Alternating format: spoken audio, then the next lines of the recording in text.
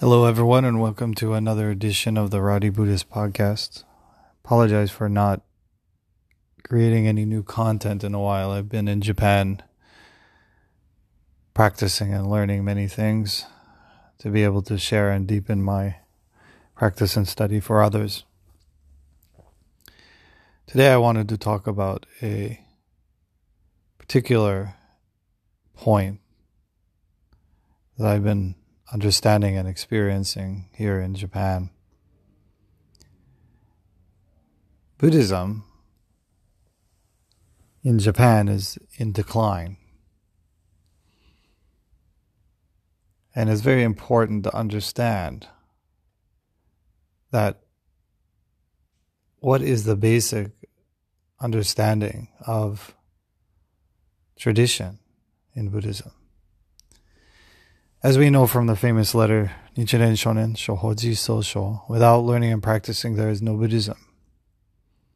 It's important to understand what this actually means for us.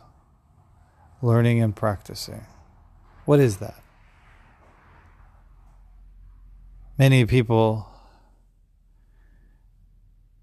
come to Buddhism for many reasons and attempt to learn Buddhism by studying dogma. It's important to understand the origin of this mindset, especially being from the West, and how we approach Western religion in the same manner, by studying doctrine. To understand the deep decline of Buddhism in Japan, we have to look back to the Meiji era, which is about the 1860s, where Buddhism was particularly sought out by the state to be removed and depreciated because of its power and influence on people. Even though Buddhism resided in Japanese culture for a long time, it was seen as a foreign influence. So the government at that time wished to promote and share the original tradition of Shintoism with a spin on it that it is particularly Japanese and that the aspects of it relate towards the Japanese imperial family. However, as we know, early Shintoism, Koshinto as they call it, old Shinto, was based on the basic elements of yin and yang, inyo, and the five elements. So at that time, Buddhism was relegated to simply temples were changed to becoming government administrative offices. So each area had one temple. And in that temple, they recorded life events. Also, they promoted and supported government issues, edicts, etc. And this is where the basic concept of Buddhism in the modern times comes from, in that it's become associated with funerals. Why funerals? Because funerals were deaths and births, etc., were recorded. And the system in Japan, which is still being used, each person would be responsible for contacting the government to report deaths, births, etc. And this would be contained within the family register.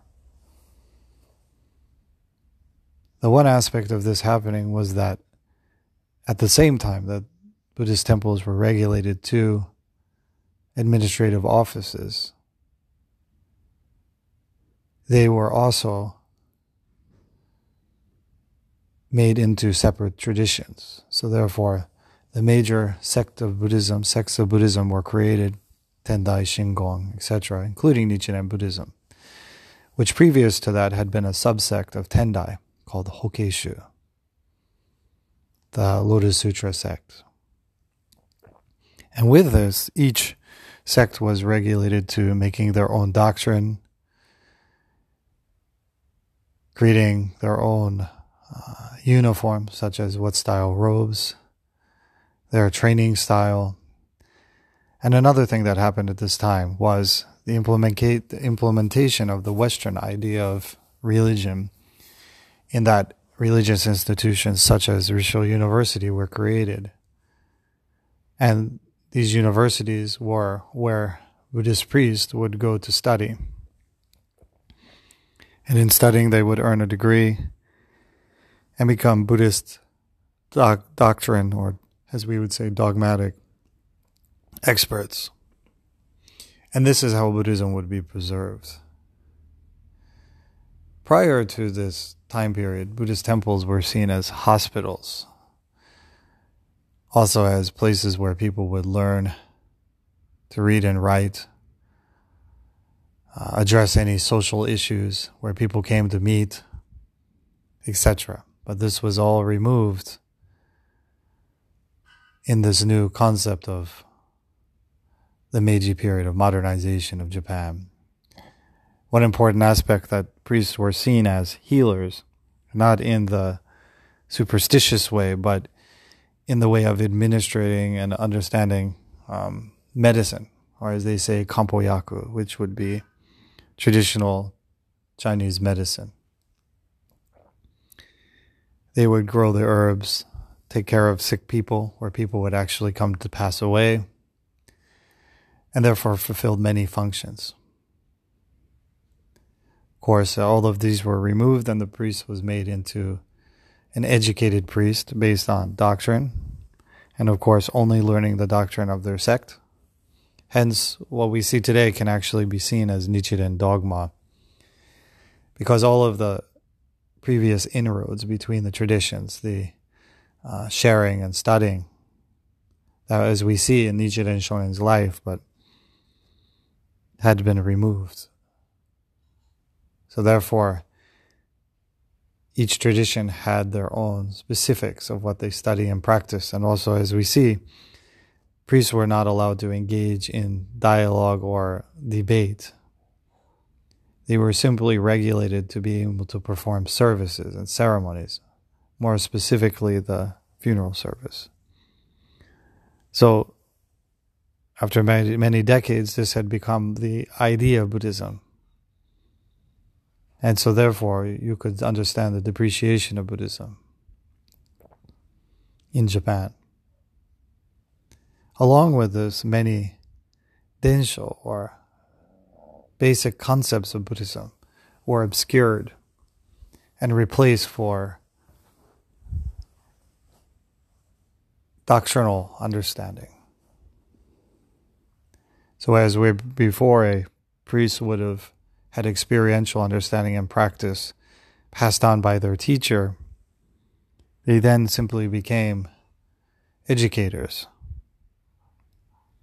of information. Currently, I'm staying and studying with Reverend Kageyama here in Chiba. And the other day he went to one of the established universities of Nichiren Buddhism called Risho Daigaku, which is Risho University, based on the name of Rishoan Kokoron. And in presenting a lecture about the experiential understanding of Buddhism, the traditional concept of Buddhist practice and study for Buddhists, linking it with yogic practices coming from early Indian concepts from China, and talking about the history of the change of Buddhism,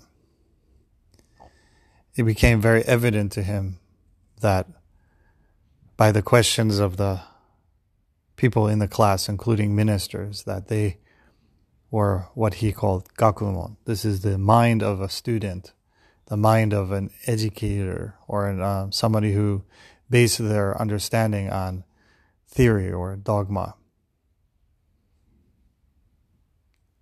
And that in actuality, the understanding of learning and practicing was obscured. People understand the idea of practice in the general sense.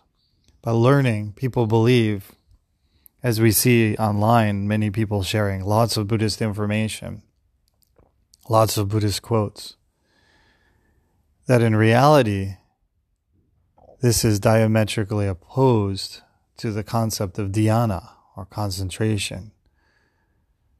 Therefore, our learning is directed towards doctrine, concepts in our head, in which we believe when we understand or make sense of a doctrine intellectually, that we have attained something. But when we read the words of the sutra, this is the Buddha's experience being transmitted to us. However, people read each word deeply to understand, and then theoretically understand through the mind, but yet that information is not being transmitted into practice. There is a disconnect. Because what the Buddha is transmitting to us is an experiential understanding. As it states in the sutra, if one upholds the sutra, keeps it, practices it, reads it, recites it, the Buddha will transmit his merits to us.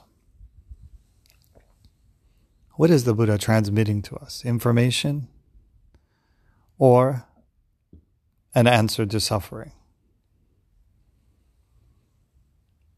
What is our goal, as I stated before? To become a professor or an intellectual of Buddhism? If that was the case, many people would be enlightened and be able to experientially share that enlightenment. But instead, people share doctrine. The doctrine is a finger pointing to the moon. But most people concentrate on the finger rather than looking at the moon, trying to understand the nature, our connection, the purpose, etc. And in doing so, perhaps we miss the true point of Buddhism, which, as I stated before, is samadhi, or is kanjin, seeing reality as it is. What is the true purpose of the Buddha's experience? I believe that the true purpose of the Buddha's experience was to transmit dhyana, mindful concentration, to us so that we can experientially understand samadhi in our lives. To be able to go through life with this awakening, this awareness of the reality as such. This is something that we have to do for each of ourselves. So looking back on that concept of learning and practicing, I believe that we have to look deeper into the meaning of learning. As I've stated before, when this change happened in the Meiji period, they changed towards the Western concept of education. Whereas education was taught by a Buddhist teacher through practice and study, individually, that each being was being brought to their own understanding. A deeper conversation was being had. But that was removed, and then therefore one could only transmit information. These basic concepts and purposes and practices of Buddhism became diminished. Only the remnants of what you see, which are in many ways historical recreations, or as they say, recreationists or reenactors of Buddhism. Buddhism's point and main message was simply to awaken beings. In Japan, Buddhism is in a steep decline because of this concept that Buddhism is simply a historical aspect, many people think, part of Japan, but yet removed and somewhat mysterious, and in many ways seen with a negative light. Because unless people can see the purpose of Buddhism in their daily life and experientially understand the teachings of the Buddha, then Buddhism will remain aloof or far away from us and enlightenment and dhyana concentration will remain far away. It's essential for us to reestablish, perhaps understand deeper this idea of learning and practicing. Learning meaning and experiential understanding, that when we read the sutra, the Buddha's words, we're not reading simply for intellectual understanding, but allowing the transmission to happen into our body and mind, making it peaceful. In that peaceful state, we are able to live our life fully, understand our nature, understand the nature of others. Isn't this the true purpose of Buddhism?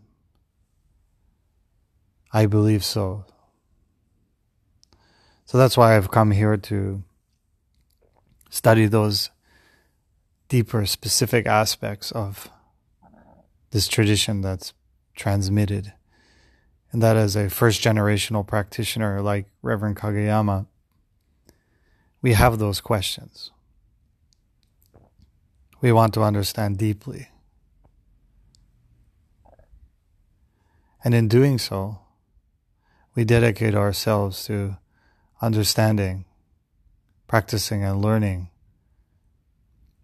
with our body and mind, finding our Buddha nature, and being able to be a good friend to those on the path. Changing Bukkyo, which is study of Buddhism simply intellectually, to Butsudo, allowing others and ourselves to walk the path of the Buddha towards enlightenment, towards samadhi, which is attainable in this life. I think it is essential for us to, again, hearken back to Nichiren Shonen's words, without learning and practicing, there is no Buddhism.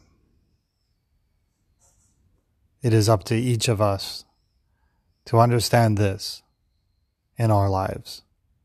Thank you very much. Nam Myoho Renge Kyo.